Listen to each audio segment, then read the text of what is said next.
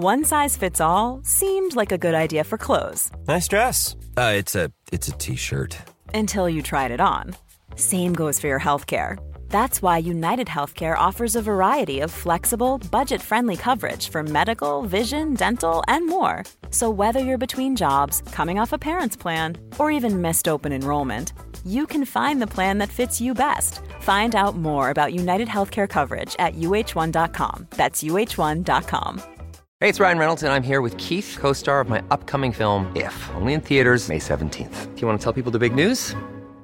All right, I'll do it. Sign up now and you'll get unlimited for $15 a month and 6 months of Paramount Plus Essential Plan on us. MintMobile.com/switch. Upfront payment of $45 equivalent to $15 per month. Unlimited over 40 gigabytes per month. Face lower speeds. Videos at 480p. Active Mint customers by 531.24 get 6 months of Paramount Plus Essential Plan. Auto renews after 6 months. Offer ends May 31st, 2024. Separate Paramount Plus registration required. Terms and conditions apply if rated PG. Good Life Project is sponsored by LinkedIn Ads. So as a business-to-business marketer, your needs are unique. B2B buying cycles are long and your customers face incredibly complex decisions. So isn't it time you had a marketing platform built specifically for you? LinkedIn Ads empowers marketers with solutions tailored for B2B. Imagine having direct access to 1 billion professionals, including 180 million senior executives and 10 million C-level leaders. With LinkedIn's powerful targeting tools built for B2B, you can drive serious results.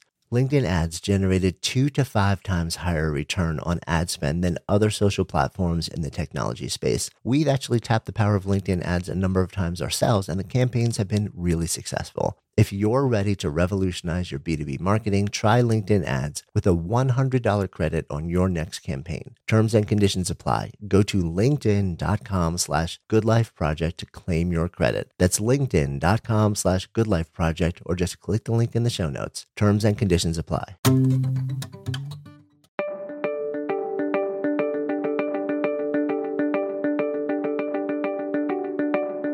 If you don't teach your children to be alone, they'll only know how to be lonely. That solitude is the most important developmental achievement of childhood.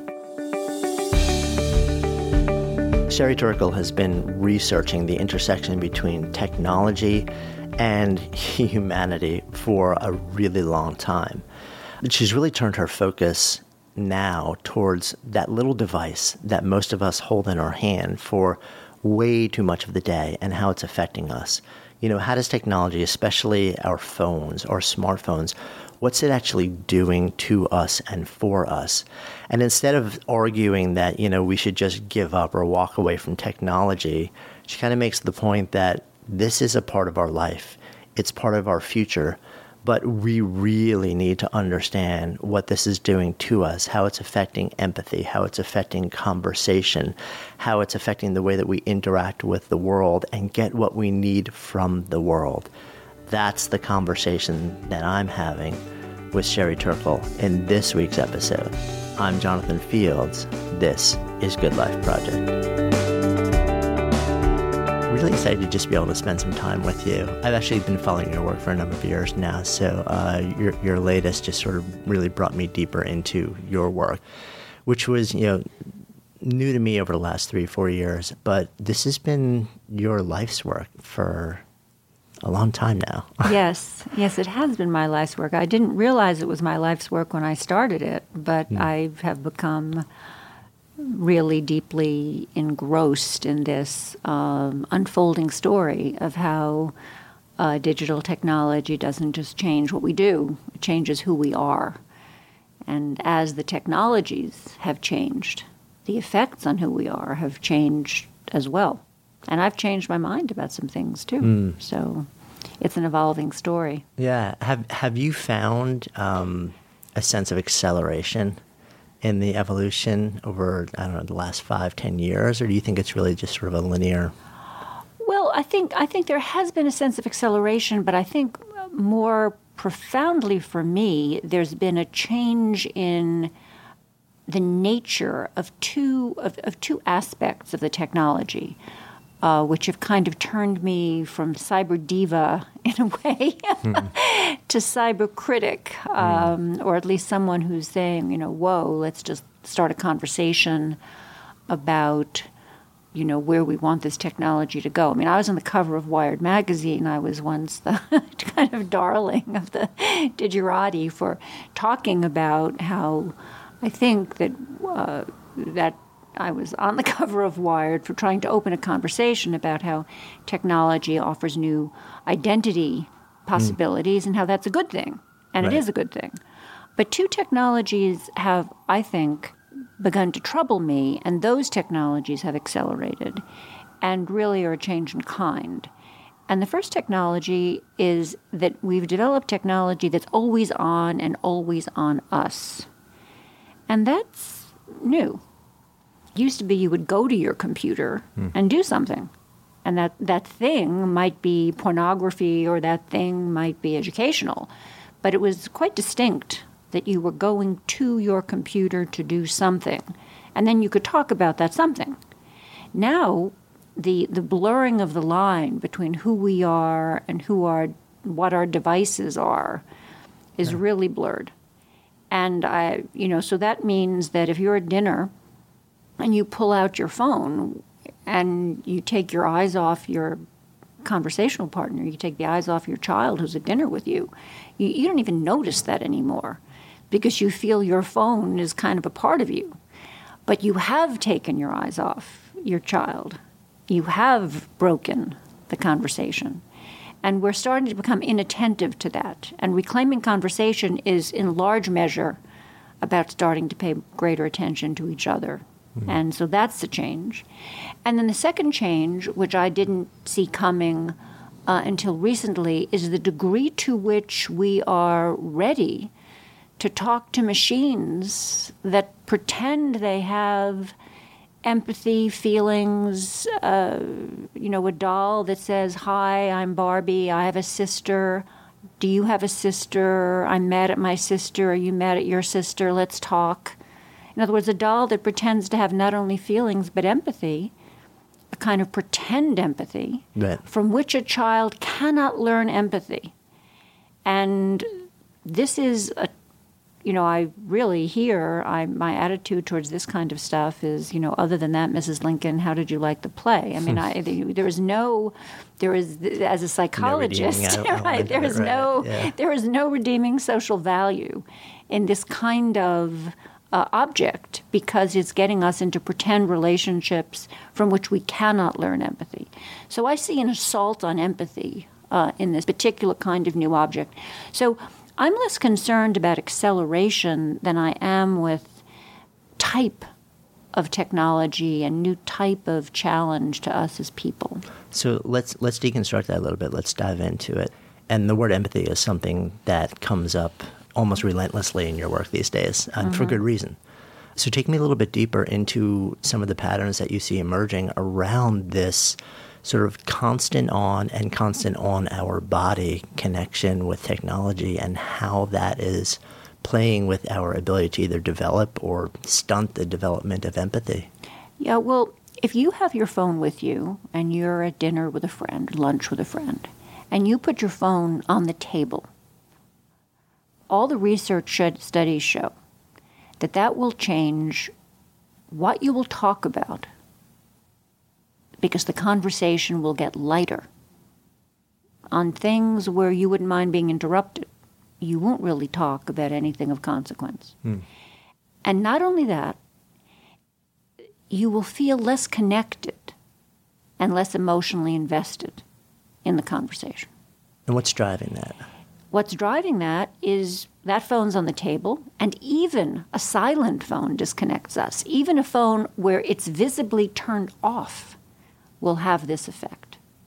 Because it kind of makes sense if you just step back and say, okay, the phone is there as a marker that this conversation could be interrupted. Right. So you're wearing a sign saying, you're not important enough to me to take the time to have an uninterrupted conversation. And we're sort of wearing that sign. We're kind of walking around the world wearing that sign to each other almost all the time. Now, that is, for me, that's one of the key experiments that really we need to pay attention to. And when that experiment is repeated, and the phone isn't put on the table between two conversational partners, but is put in the periphery of their vision, the effect is the same. you still get this degradation of conversation, and you still get this other person isn't as important to me. I don't really care as much about this conversation. So just literally knowing that it's in the presence of a conversation where it's reachable, and that alone changes the nature and the depth of the conversation. So when parents bring their phones to breakfast and dinner, they're saying that to their kids. When you take a walk with your kid to the grocery store and they see that you need to bring your phone along. Children tell me that they cannot remember a time when they were alone with their father, let's say, and he didn't have a phone. A child has never had an experience of taking a walk with a parent where they felt alone with the parent and available for an uninterrupted conversation. It's an extraordinary thing. One of the most poignant interviews I did was with a dad who had an 11-year-old. I'm trying to actually remember the ages of the two sisters, but I think he had an 11-year-old daughter and he had a 2-year-old now. And he talks about how when the 11-year-old was a baby, he used to give her baths, and he remembers fondly how he used to talk to her in the bathtub and sort of play with her little toys. My daughter called her guys, and sing to her and, just talk to her. And how now with his 2-year-old, he sits in the bathroom when she takes a bath. She's not at risk. He's not worried about her drowning. But he does his mail on his phone. And he says, I hate this. But he does it anyway. So the question for me is, we know we hate it. Yeah. We know that it's destructive. And maybe we don't know the level. I mean, some of the research that you've done and that you've shined the light on really brings it home. But even without that, deep down we know. We know it's just, like you said, this man said, I hate that, I do it. Yeah.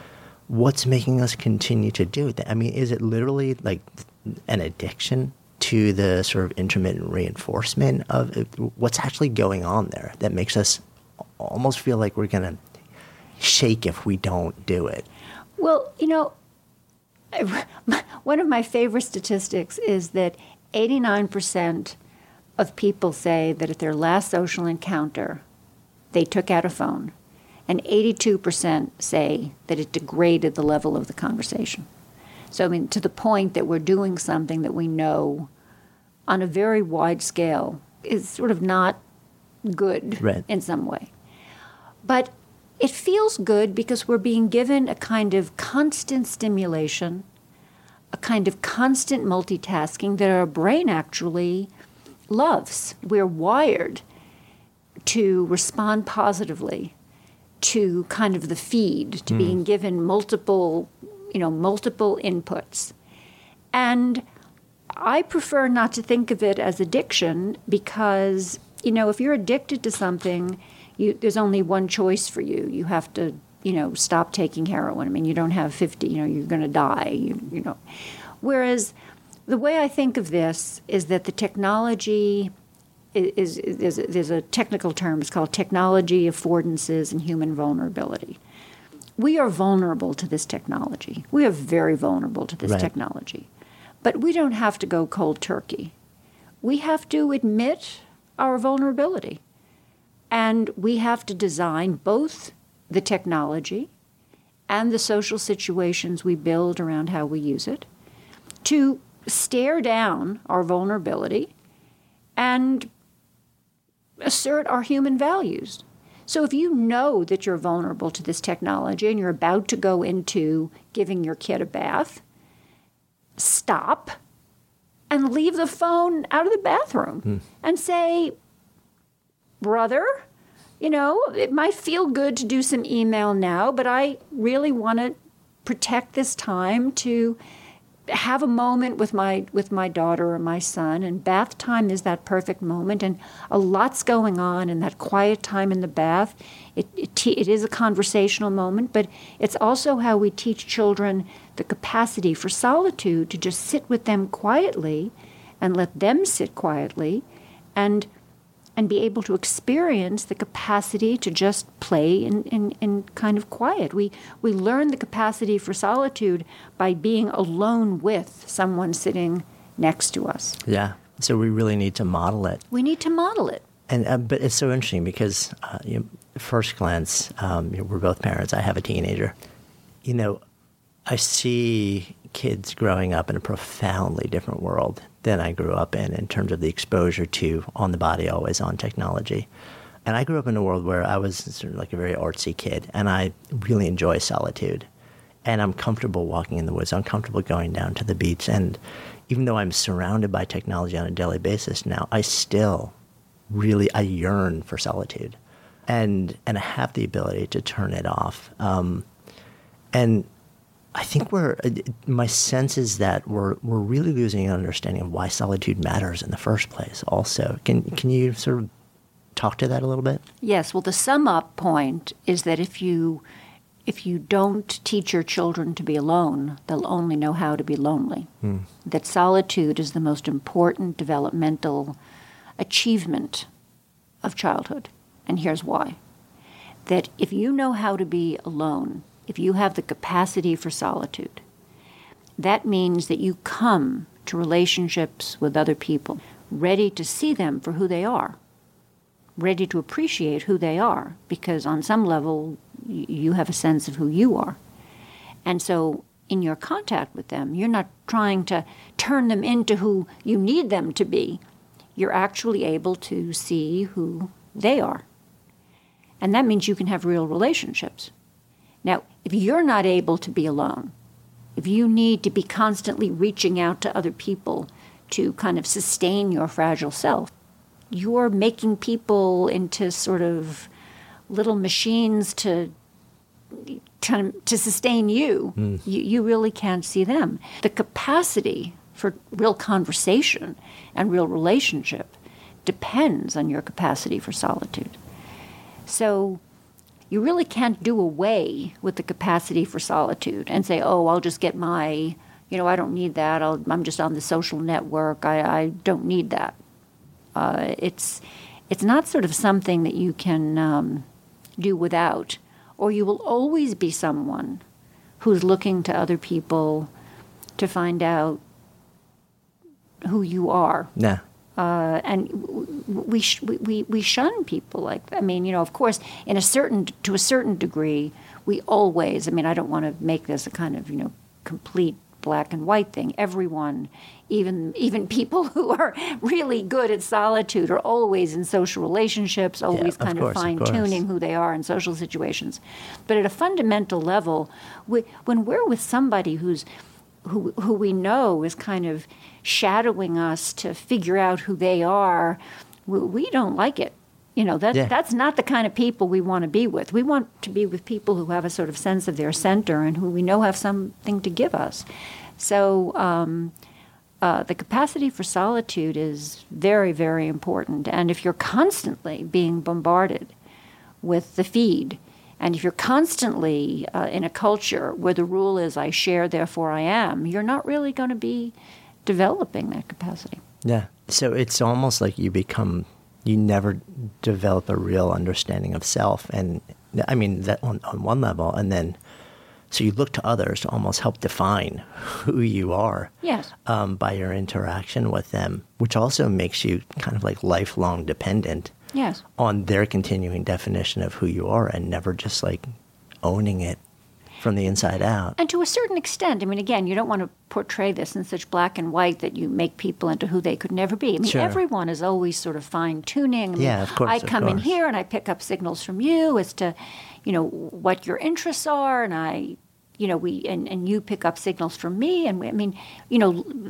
social life and being a person is learning how to pick up those signals and to be with each other in a way where we're with each other in this kind of delicate dance. But I don't become, a different me, right. A chameleon, because I've met you.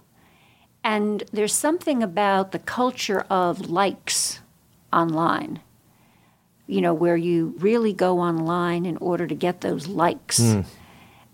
Sometimes I call it the world of I share, therefore I am. That is the sort of psychological state of the online life that encourages not a looking within, but a continual looking without. Yeah. And I guess, part of that also is that like you said, if you don't have some really strong sense of self, it makes it so that you don't create the space to then truly see others and experience them as they are, because you're just constantly looking for them to define you, rather than you just saying like, I'm good, let me see you. Yes. Let's actually have a real conversation where I can bring myself to the conversation, you can bring yourself, and we can have something a little bit more authentic. Well, you're not capable of it. Right. I mean, you could want it, but you can't do it. Yeah. And it's not good. And you see this with kids who are not able to, who are not able to do it, who are just looking to be liked, and you want to give them the experiences that they need to develop who they are, and then to come to other people with some sense of who they are. And they cannot get that if they just are online. Yeah. I mean, it's interesting. One of the reasons why we're sitting here today instead of doing this over Skype or something else is that I always, my preference, I think maybe in hundreds of conversations, I've done one or two remotely just because circumstances wouldn't allow anything other.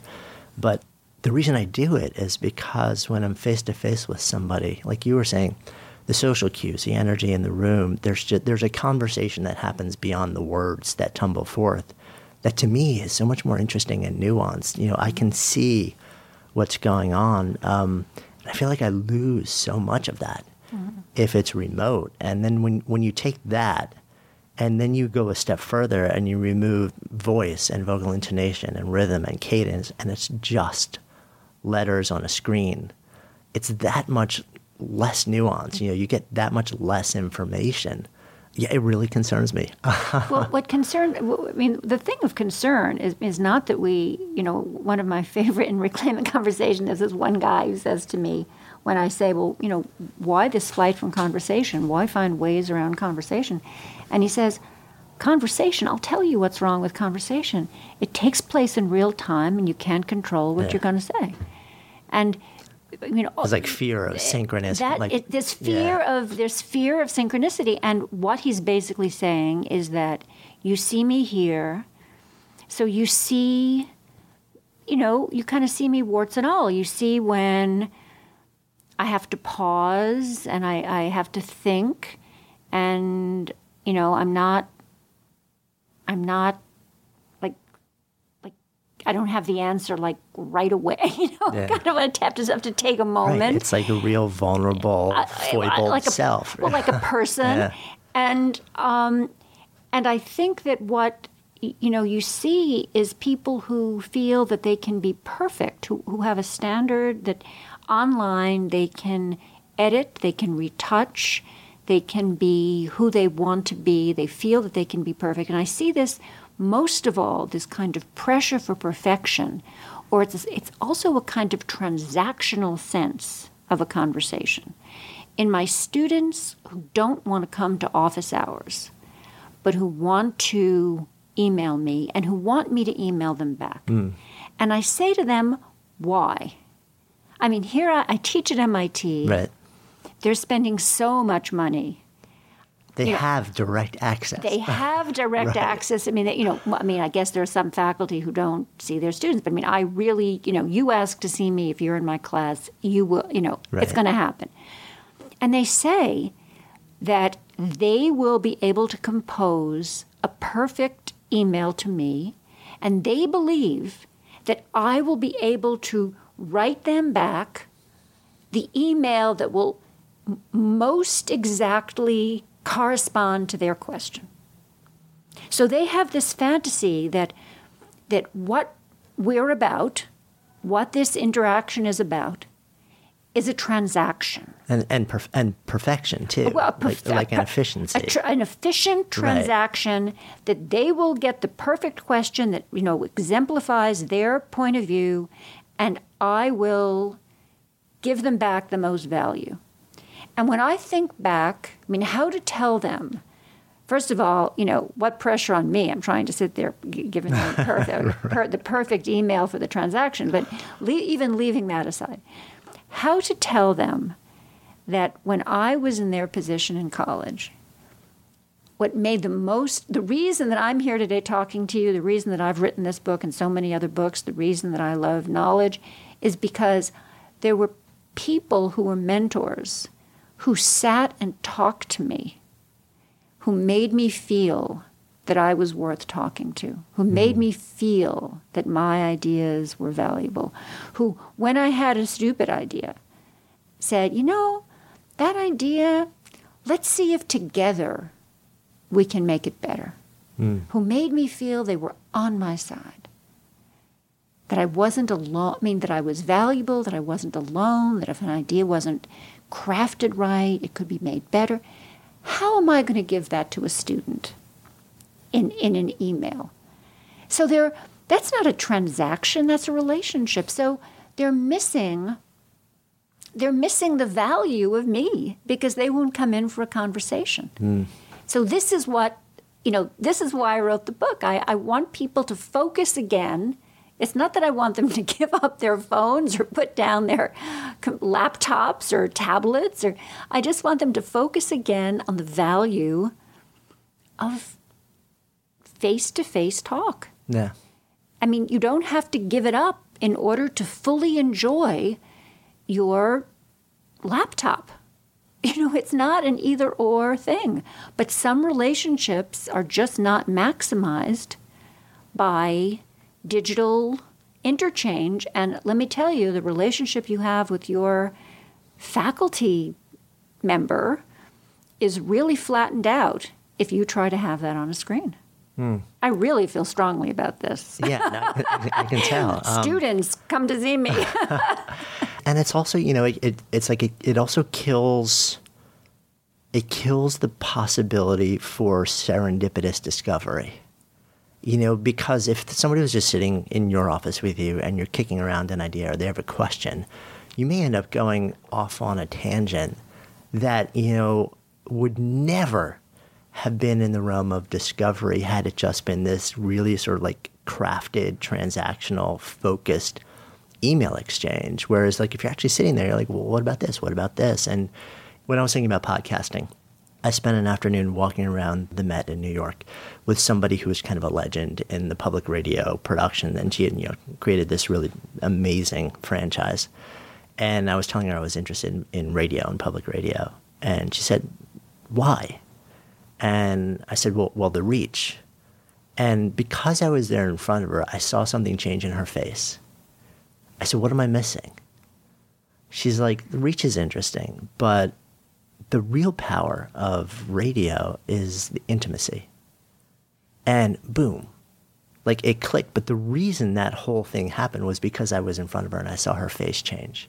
And I responded and I asked a question because of what I saw in her face. And all of a sudden I got what I was about to do over the next X years on a completely different level. And my guess is that never would have happened had we just traded texts or emails. And it's like so many of the greatest things that have happened in my life or in the business world and personal happened, they weren't planned, they weren't crafted. That's such a great story. That story would have made it into my book. What it made me think of was one of the young women I interviewed talked about the rule of 7. Yeah. So the rule of 7 is that it takes 7 minutes, and she just got this out of her head. Her rule of 7 was it takes 7 minutes to find out whether something interesting is going to happen in a conversation. And those 7 minutes, she said, are often very boring because it's, you're just going back. They're not necessarily riveting, not as riveting as the repartee online, where everybody's always trying to be witty, But it takes those 7 minutes. You have to put in your 7 minutes to see, whether the conversation could go someplace. And she says she's not willing most often to put in those 7 minutes. Oh, God. And that was but she realized. But that's truth on the ground these days. That's truth on the ground. She realized, but it was a very interesting interview because she kind of she knew the rule of 7. Yeah. And she admitted that, she just wasn't willing to put in that time, and that's kind of the truth. That was the truth on the ground. So when you were walking around the museum, there you are. You're willing to put in a lot of time. You're willing to say something to take another turn. And we all have to get back to following the rule of 7 and the rule of 14 and, the rule of 28 and maybe more and give ourselves a little bit of time to get to know people. We're so into the feed and into the speed.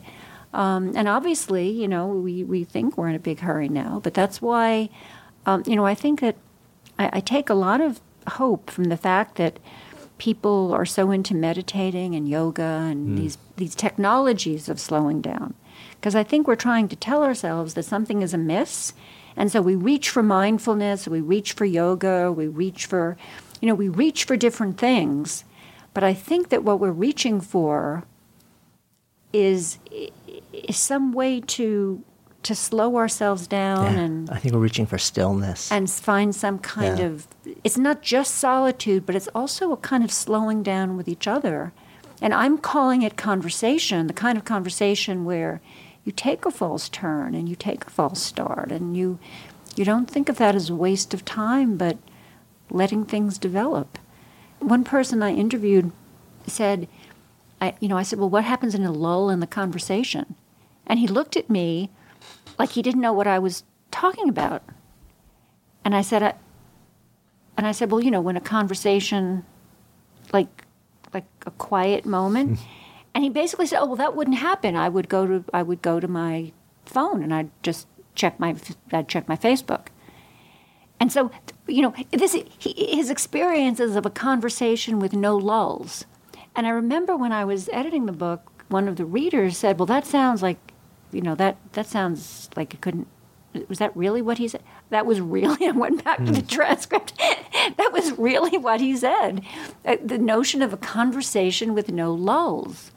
And there it is in the book, just like that, just like what he said, a conversation, the model that you will have a conversation with no lulls. But again, it's in the lulls that we discover who we are. Yeah, I mean, it feels like, the notion of errorless learning to me.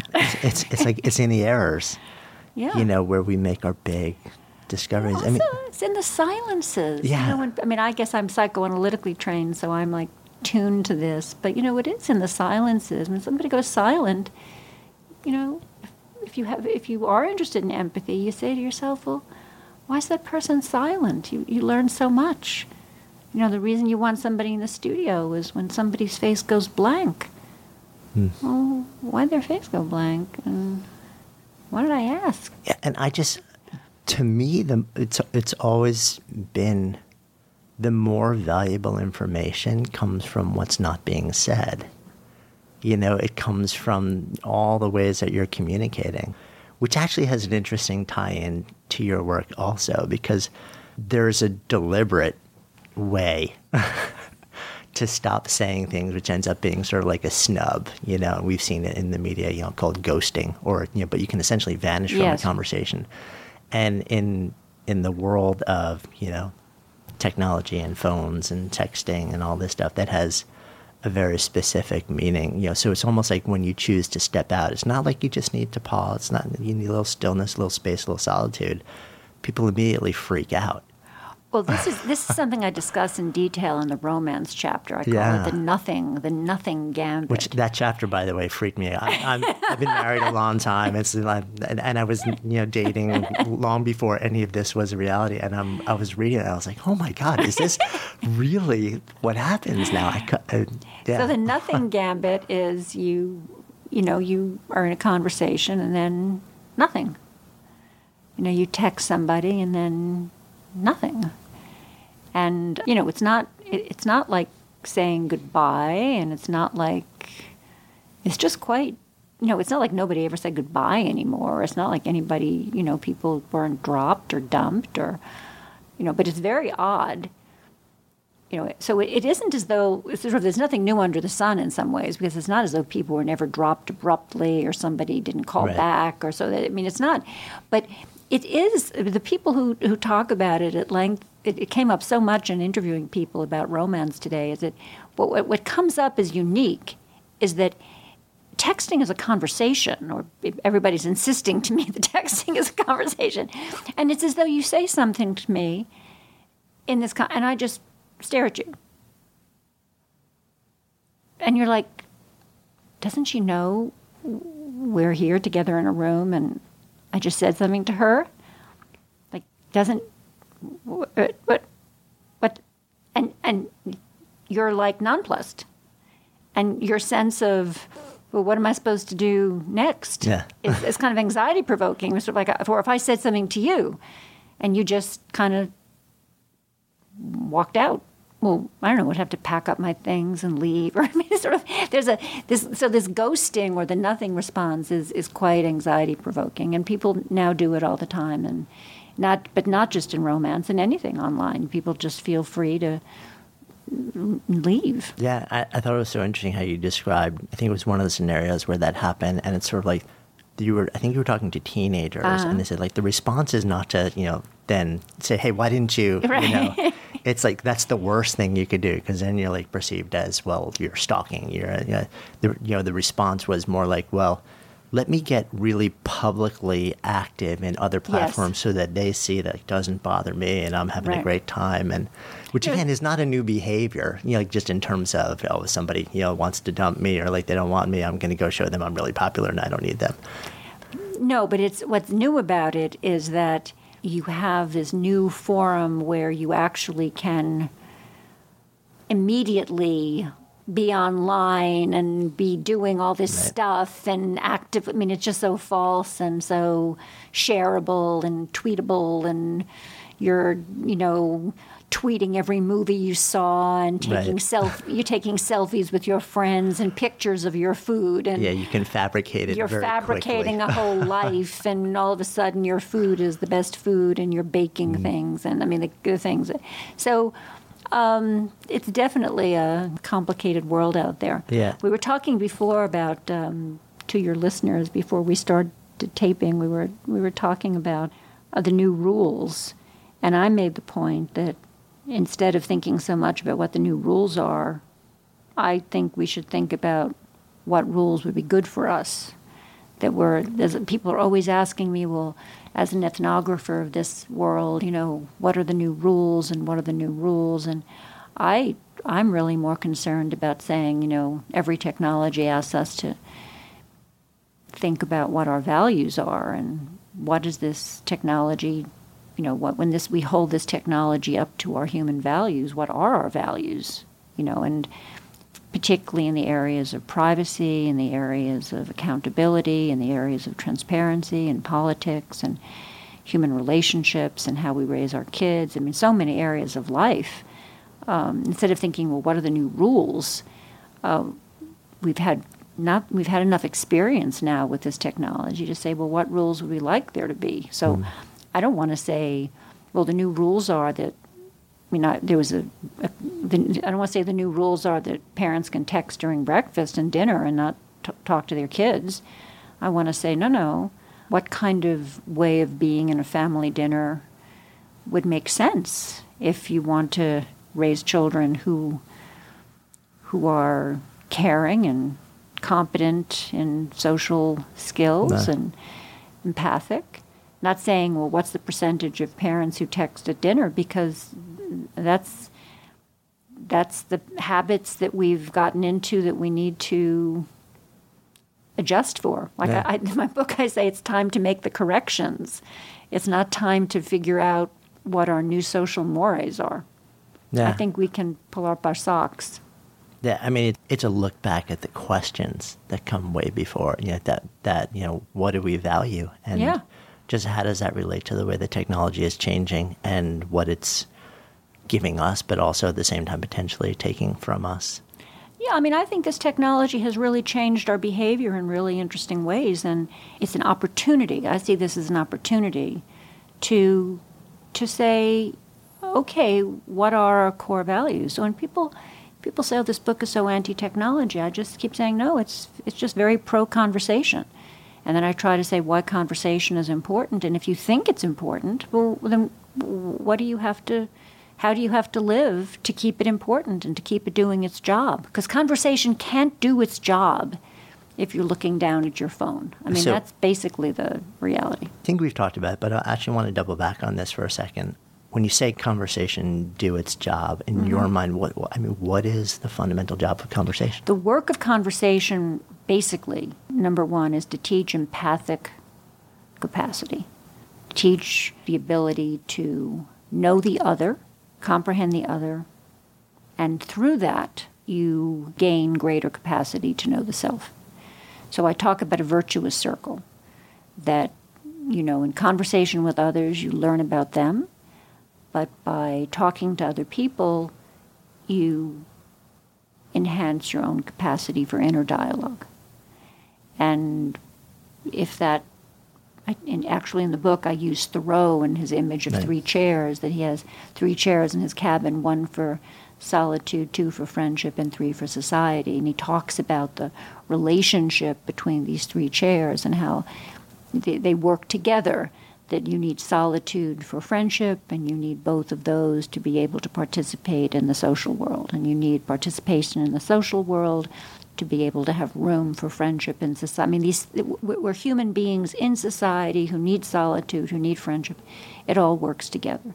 But conversation is the thread that holds all of this together. But if I had to put it most simply, the current assault on empathy comes from our trying to be on our phones when we're together. I talk about this set of interviews I did with college students who kept talking to me about the rule of 3. And there are rules of 7, there are rules of 3. So the rule of 3 is that if you're at dinner with your friends, let's say there are 6 of you at dinner, you don't look down to your phone. Everybody has their phone. They assume everybody has their phone. And you don't look down to your phone unless 3 heads are up, kind of keeping the conversation up. So you don't look down unless 3 heads are up, but then you look down. If 3 heads are up, pursuing the conversation, you can look down at your phone. But what kind of conversations are happening in that kind of milieu where people are looking up and down in this skeletal conversation? They're superficial, and they're conversations in which people can kind of come in and out in this kind of round robin. So they're basically conversations, again, where people don't mind being interrupted. Conversations where not much is happening. Now, those are not the kinds of conversation where conversation is doing its work of teaching empathy, of teaching, connection to other people. Those are not the kinds of conversations where conversations is doing its work. Yeah, and it makes me wonder what the long-term end makes you wonder, I know too. Where does this lead us if that becomes a prevailing mode of interaction between not just kids, but, this is adults now also. This is adults to kids, kids to adults to each other.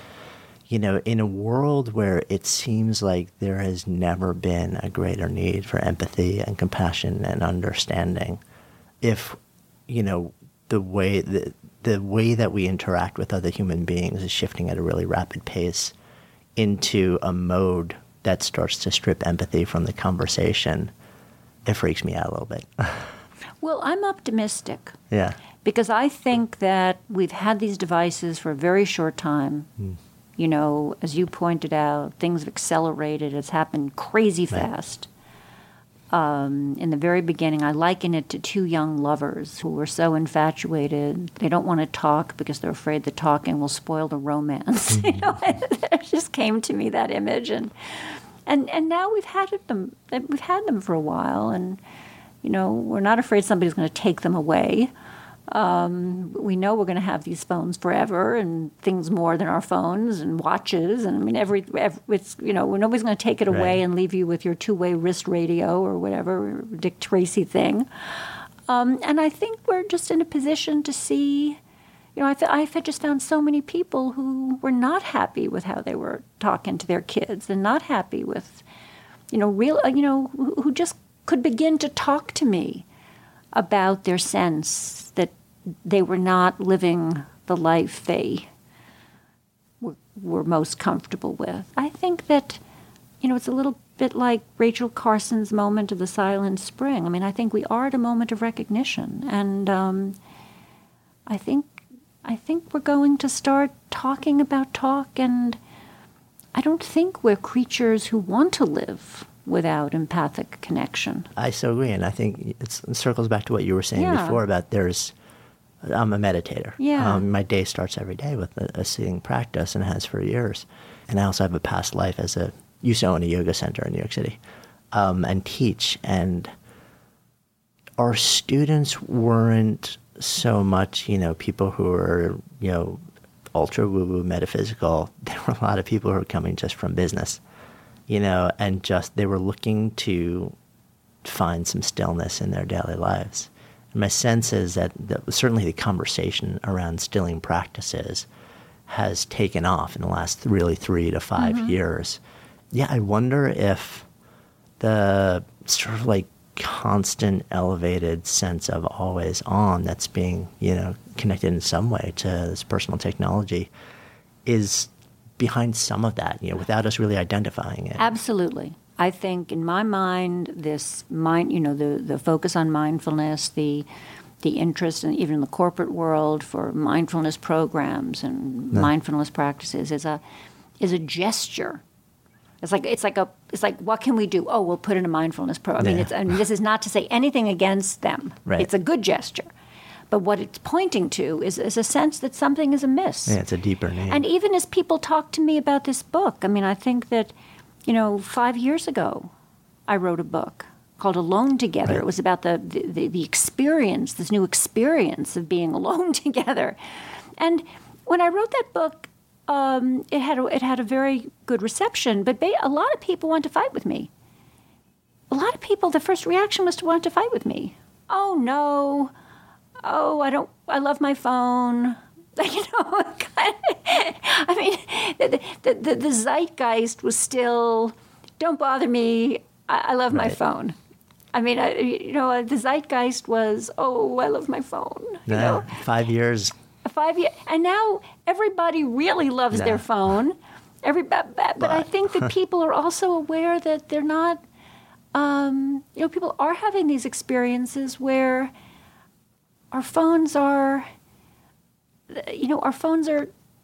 really in the bathroom when we're bathing our kids, and we're missing our kids. They're at the game with us and our kids are complaining that we're not watching their game. We're doing our email when we're at their sports game. And in Reclaiming Conversation, I tell so many stories of families who prefer to do their, kind of have their fights, their disagreements online instead of talking face to face, because they think that will smooth out the conversation, and they're missing,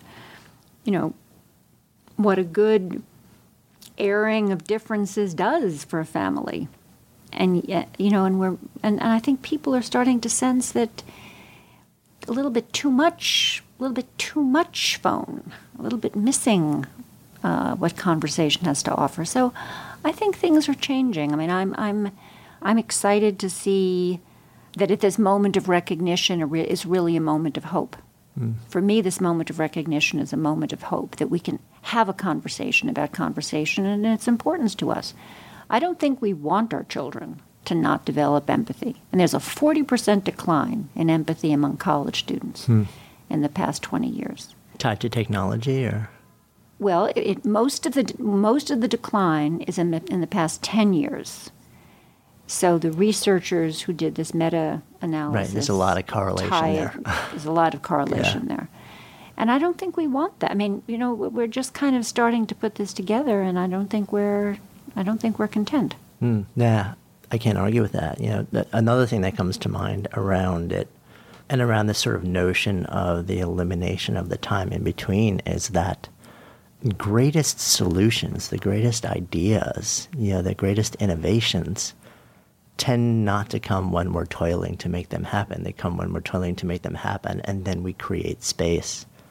And within, the window of that pause, the pieces of the puzzle, the pattern falls into place, and that's when we, run back to find something to write it down.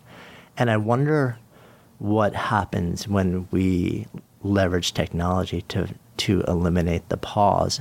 I wonder sometimes, on the one hand, and again, neither of us are Luddites. We're not anti-technology. It's, they're amazing, amazing leaps that technology allows us. But at the same time, on just like the basic way that the brain solves problems, where space is so critical to insight-based ideation and problem solving that if we shorten the amount of space that we have available, I wonder sometimes what might that do long-term to our ability to solve the big problems, to innovate on the level that's really meaningful in the world. Well, what you're asking me reminds me of what's called the reality effect, which is that when great physicists teach, they learn to pretend to be thinking while they're teaching, because they know that that's a more effective way to teach. So, for example, they make mistakes on the blackboard. They pause. They erase things. They redo the equation. So it's not that they really don't remember the equation, but they know that a great lecture, a great teaching experience, comes from students watching you think. So it's called in social sciences, it's called the reality effect. They're doing a performance in which they're trying to simulate the reality of thinking, which is about making mistakes and backtracking. And right. It just so happens that these are great physicists who wouldn't necessarily make a mistake on the chalkboard. And I think that that's what a great conversation is. It's not perfect. It does backtrack. It does have lulls. And what I got out of the interviews with the younger people I spoke with was this intolerance for a lull. Almost where in this very funny interview I had to kind of define a lull. It's like, okay, everybody stop talking for 10 seconds. Exactly. Go. Sort of like, sort of like, or one, or actually a couple, but there was one woman who was I remember the first time she talked about silence in a conversation as the boring bits. And it was such an interesting locution. It almost sounded British, the boring. She wasn't British. She told it the boring bits. And I said, what are the boring bits? She says, well, when things go silent, there's she had no tolerance for that. Reminded her expectation was that things would be like the feed under the crawl, under the news, where you have the news being spoken and then you have the crawl underneath the news, that if you weren't excited by what's on the TV, you could always read the news under the TV. That the boring bits were not necessary in a conversation. And how does she get that crawl? How does she make sure that her life always has something interesting to go to? Is that when she's with her friends, she also has her phone. It's so interesting as you're saying that. One of the things that I learned about doing this job that I love to do is that without fail, and I didn't discover this myself. I was studying all these interviewers and trying to find out, okay, how do you just have an interesting conversation? And I can't remember who it was. Somebody very famous said, and I don't follow this rule most of the time, but there are times where I really try to.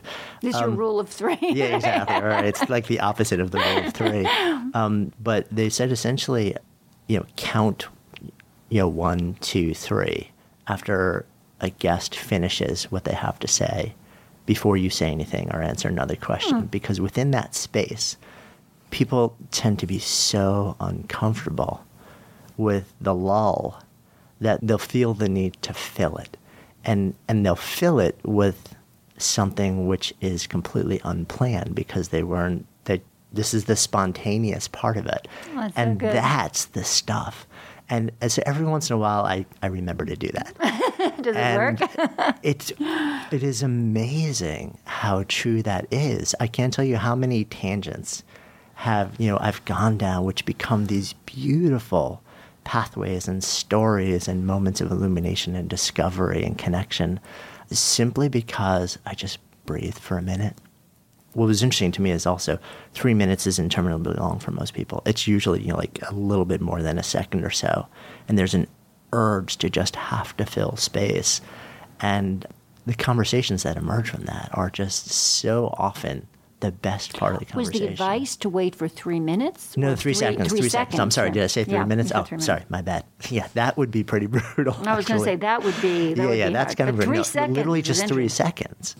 And so this is interesting, not just in the context of doing interviews, but just in conversation. If you're at a dinner party, if you're at a meeting, if you're, and you're curious about just inspiring really conversation that's much more open and goes in directions that you never imagined. If you just pause for an extra moment, my guess is it's become exponentially more unbearable for people to actually be in that space now. Because it's interesting that you say that. I recently I've had to read articles about myself. And sort of like. I try and stay away from those when it comes to I really have. No, you don't get to do that until you write a book. I don't write books that often, but so there's like this lag time, and then all of a sudden I get to read articles about myself, and a number of them have said how I pause while I'm speaking, and as though this is like a thing about me, and I think it must be true because all of these journalists seem to have ganged up and seem to find it a thing. But really, until I began to read these articles, I never really noticed that I was such a big pauser and deliberate. They call me deliberator and deliberate, like how I pause to think, and I don't just think and say, and I felt like writing one thing, and I'm thinking. I'm just thinking. And I got sort of, but I've really noticed that it's become sort of a thing to say about me that I pause and think in between, and I guess I must have a kind of lag time that's quite unique or something, but it really, I've just been noticing. But I do, I guess. And I guess I come from a family where people did sort of take a breath and was okay to give it a little think. a family of pausers. Well, no, just to sort of think. Yeah. And not respond and not just be immediately there with your answer and just kind of think. But it's very interesting how much that's been commented on, and I've decided not to be self-conscious about it. But I hope it doesn't make for very bad radio. I'm sure it doesn't. One of the other things I actually wanted to bring into the conversation is your conversation and your exploration of how technology affects attention in the classroom, and there's, I guess, hyper-attention or hyper-focus and multitasking. And this is a personal inquiry because, like I said, I'm the father of a teen. And, we're at work, and we've had this conversation with other parents. Like, okay, if, the kids are hanging out and simultaneously there's Snapchat and texting and Skype open, is that okay? No. Is that not okay? No. This is something on which the research is very clear, and as a parent, you can speak with the voice of voice of God. Sort of the voice of authority is that there is no such thing as multitasking. The brain doesn't know how. So, what all the studies show is that when we multitask, our competency decreases in every new task that we multitask. We add a new task and our competency decreases in every task that we're multitasking. But something very distressing happens when we add this new task, is that we think we're doing better at all the tasks. So there's a sad kind of vicious circle that every time we add a new task and multitask more, we think we're doing better and better, when in fact we're doing worse and worse. That's what the research shows. So every time you are doing your reading and history, there you have your high school student trying to read through a history text, and they add texting, and then they add Snapchat, and then they add Twitter, and then they add Facebook. Well, they probably wouldn't add Twitter, but they'd add Facebook. Every time they add a new device, a new program, a new thing, their ability in every one of those things goes down. I mean, their attention goes down, their competency goes down. So, it doesn't matter if what you're doing. Sometimes we make a decision that we don't care. So, for example, if I'm updating a database, I don't care if while I'm updating my database, I'm also answering routine emails while I'm updating my database and swiping addresses. And, if I'm answering routine emails about bills or something while I'm updating my database, and I'm okay with my doing everything a little bit, worse. And we make that decision all the time, that we're willing to multitask and have the convenience of multitasking, where I want to watch television while I'm doing all that. So I have television on, I'm updating my database, and I'm doing routine emails. That's a common choice. And so the fact that I'm getting a little bit less out of the television, I'm getting a little bit less efficient at the database updating, and my emails about the bills are not as eloquent, it's all good. Right. But if you're doing something important, you have to choose a task. So Zadie Smith has a wonderful acknowledgement in her latest novel where she thanks a computer program called Freedom, an app that shuts down the Wi-Fi. Which I use Mac. when I'm writing also. Well, exactly. It shuts down the Wi-Fi, and so there you are alone with yourself and your blank page, and you can't shop.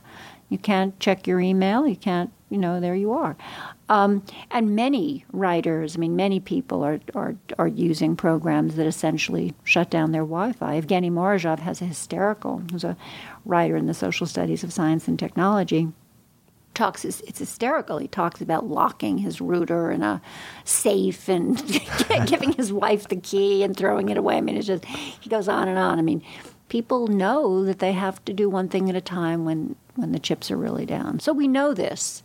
And again, it doesn't mean you can't multitask. You can't choose to multitask if you've decided that the tasks you're doing really doesn't matter if you degrade your attention. Yeah. What's interesting is that when we're doing it as adults, we can kind of make those deliberate decisions. But then when we're setting the tone or making the rules for our kids, there's a social consequence to it also, because that also and that's and not that it's a validation, but one of the pushback will be but everybody else is there's a FOMO, there's a fear of missing out that is just fiercely pervasive among a certain generation. And it's almost like, but life is happening around me when I'm doing this. And I think it's sort of like saying, going back to those questions we talked about in the beginning, saying, well, what ethos do you want to create? What value set do you want to cultivate? Well, also, your original question is about the classroom. And there's been a big change in how faculty feel about the classroom and devices in the classroom, because not that long ago I did a poll of faculty and about devices in the classroom, and most college faculty felt, I'm not a nanny, I don't want to be a babysitter, whatever. And now people have looked at the research, they've had experience, this is why I'm optimistic, they've looked at the research, they've had experience with these devices in classrooms, and they know, in one very dramatic study, that one laptop open, and not only does the attention and the performance of that student degrade, but everybody sitting around them, it degrades as well. It's kind of like a ripple effect. And in Reclaiming Conversation, I interview a wonderful law professor at Harvard named Carol Steiker, who talks about how when laptops came out, she just assumed that, everybody would take notes on them and that would be cool and great. And so she's at Harvard Law School, and it all began great. And she began to discover that students taking notes on laptops, they tried to do a transcription of the class, because you can almost transcribe the class. And then she would be saying, when she would sort of ask somebody a question, they would be like annoyed that she'd interrupted their transcription. So it was kind of like she had turned her class into court stenographers because they were all trying to do a transcription of her class. And then one student, the final story she told me was that one student was ill, and the students were really great, and they'd sort of all tried to divide the labor, and each day another student would take notes for that student. And I think she was in the hospital for about 2 weeks. And one day a student comes up to her and said, Professor Steiker, I'd love to have your notes because I lost power on my laptop today. I wasn't able to take notes. And Carol said to her, well, why didn't you take notes with pencil and paper? And she says that the student looked at her as though this question was, it was from the land of the inconceivable. It was from the land of the inconceivable. And what Carol Steiker realized was that the capacity that she was interested in was the capacity to be in a conversation in class and then distill the essential in a note. Not to transcribe a class. And that this student did not have that capacity. She only could sort of try to write down everything that happened. No. And that she was doing her students no favors by letting laptops be, by bringing laptops into class. And so here's an example of why I'm optimistic, is that multitasking in class, taking notes on laptops, these are things where I feel you see a profession in flux, my profession. And you see a lot of faculty saying, didn't work out. A lot of brilliant idea, made sense, didn't work out. Didn't work out. The data's starting to come in, didn't work out. No fuss, no muss. We're not anti-technology. We love it. We do everything on it. Didn't work out. And I think that's very hopeful. No. And you also tell a story where the students, class you taught a memoir like The Small, where it was actually the students who came to you and said, this isn't working out for us. Yeah, this was an interesting class. I taught a class, I still teach it on memoir, where the students basically write about their own experience. So this particular year, it was a lot of kids who had very hardscrabble lives. There was some stories of dealing with difficult family situations and poverty, and there was a boy who basically slept in his car for a summer because he didn't have any place else to go. And really, you want to pay attention to these stories. And these students came to me in office hours, a little group of them, and they said, we're distressed because we're texting under the table. And we want to talk to you about it. And I said, well, let's discuss this in class. And of course, once we discussed it in the class, most of the class were doing the same thing. Right. And, they talked about how it made them anxious to not be in touch, not because they had anything to say, out to the world, but because they couldn't tolerate not knowing who wanted them, not seeing who wanted them. And it was so moving. That is the pull, is you want to see who's thinking of you. You want to see who's reaching out to you. And it's just become easier to say to people, look, this is our vulnerability. This is what I mean in my book when I talk about, designing for our vulnerability. We know this about ourselves. We want to know who wants us. It's a human thing. So put away your phone, accept your vulnerability for the 40 minutes of class or the 50 minutes of class. Or what I do now sometimes is I take, I have a class for 20, often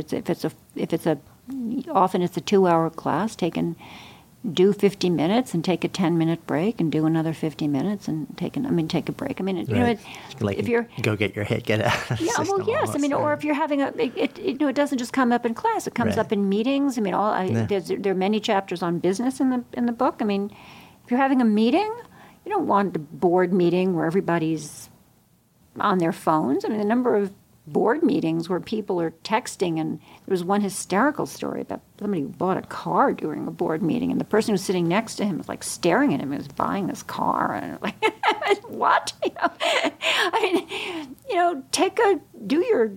you know, have your meeting and then take a break, and buy your car during the 10-minute break. We were a couple months back. Wife and I were out to dinner with somebody who owns some businesses, and he was telling us how he was having a meeting with all the managers and stuff like that, and there was one guy texting just like openly on his phone while the meeting was going on. And the boss said, what are you doing? And he said, I'm texting. He said, put your phone away. He said, I can listen and text at the same time. Boss said, pack up your bags. You're fired. Don't ever come back. So it's interesting how there's a real spectrum of how people are dealing with it and sort of understanding the deeper psychology these days. It's also, again, we're talking about the rules. I mean, I tell many stories in the book about people who, there's one story about a young woman who gives her client presentation and then goes on Facebook right in front of the client. And later her manager is like crazy. What just happened in there? And the young woman, who just graduated business school, is like, well, I gave a great presentation. And then didn't I? I mean, then I was done. And then I went on. I mean, that her sense, she didn't register. She didn't register that she had transgressed. Right. Because that's what she always did in school. She gave a great presentation, and then she went on Facebook. Yeah. And so the manager, at first the manager was beside herself and I think was close to firing her. And then she sort of stepped back and said, I just need to hit the restart button with these brilliant just out of business school students from the best business schools in the country and accept that they need to be retrained. And she just kind of devoted herself to kind of a master class in conversation, which is why I spent so much time with her. Which kind of brings us full circle to a certain extent. So the name of this is Good Life Project, and I'm particularly curious to your answer to this last question, which is always my last question. So if I offer out to you the term to live a good life, what does that mean to you? Someone once said to love and be loved and all the rest is details. And I think that to love and be loved, to have relationships that matter, you have to have conversations that matter. And everybody has different kinds of love and different kinds of relationships that matter. But I think that without conversation, for me, if you're trying to flatten that out, or not equipping yourself to have the richest ones possible, which I kind of see happening around me. I think you're not putting yourself in the best situation. So sort of, for right now, I've made that my quest, is to try to study how we can use where technology has brought us to interrogate the kinds of conversations we're happening and how to make them matter more. Thank you. My pleasure. Thanks so much for joining in this week's conversation. If you've actually stayed till this point in the conversation, I'm guessing there's a pretty good bet that you've gotten something out of this episode, some nugget, some idea.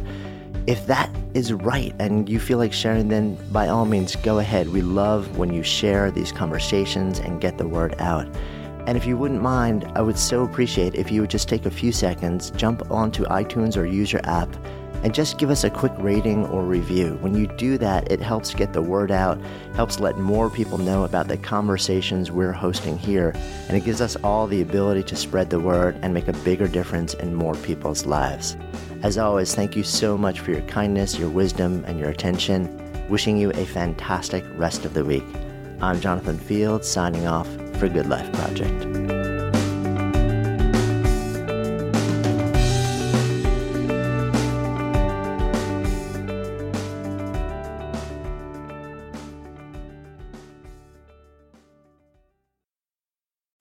Good Life Project is sponsored by Lexus GX. So have you ever owned something that inspired you to just up your game? For me, it was this high-end mountain bike. I love the ultralight frame, the suspension, the precision gearing, and I realized it deserved to be ridden to its full potential. So I started training harder so I could experience the joy it could give back to me. And it paid off. That bike helped me discover just new levels of performance and straight up joy. When we own exceptional things, they inspire us to do exceptional things. The all-new Lexus GX has an exceptional capability that will have you seeing possibilities you never knew existed. Its advanced technology and luxurious interior mean that wherever you go, you'll never go without. Imagine tackling rugged landscapes with the available 33-inch all-terrain tires and multi-terrain select, then unwinding with the available front-row massaging seats. This is a vehicle that inspires you to go further, to live up to its full potential. So why settle? Live up to the all-new Lexus GX, luxury beyond limits. Experience amazing at your Lexus dealer.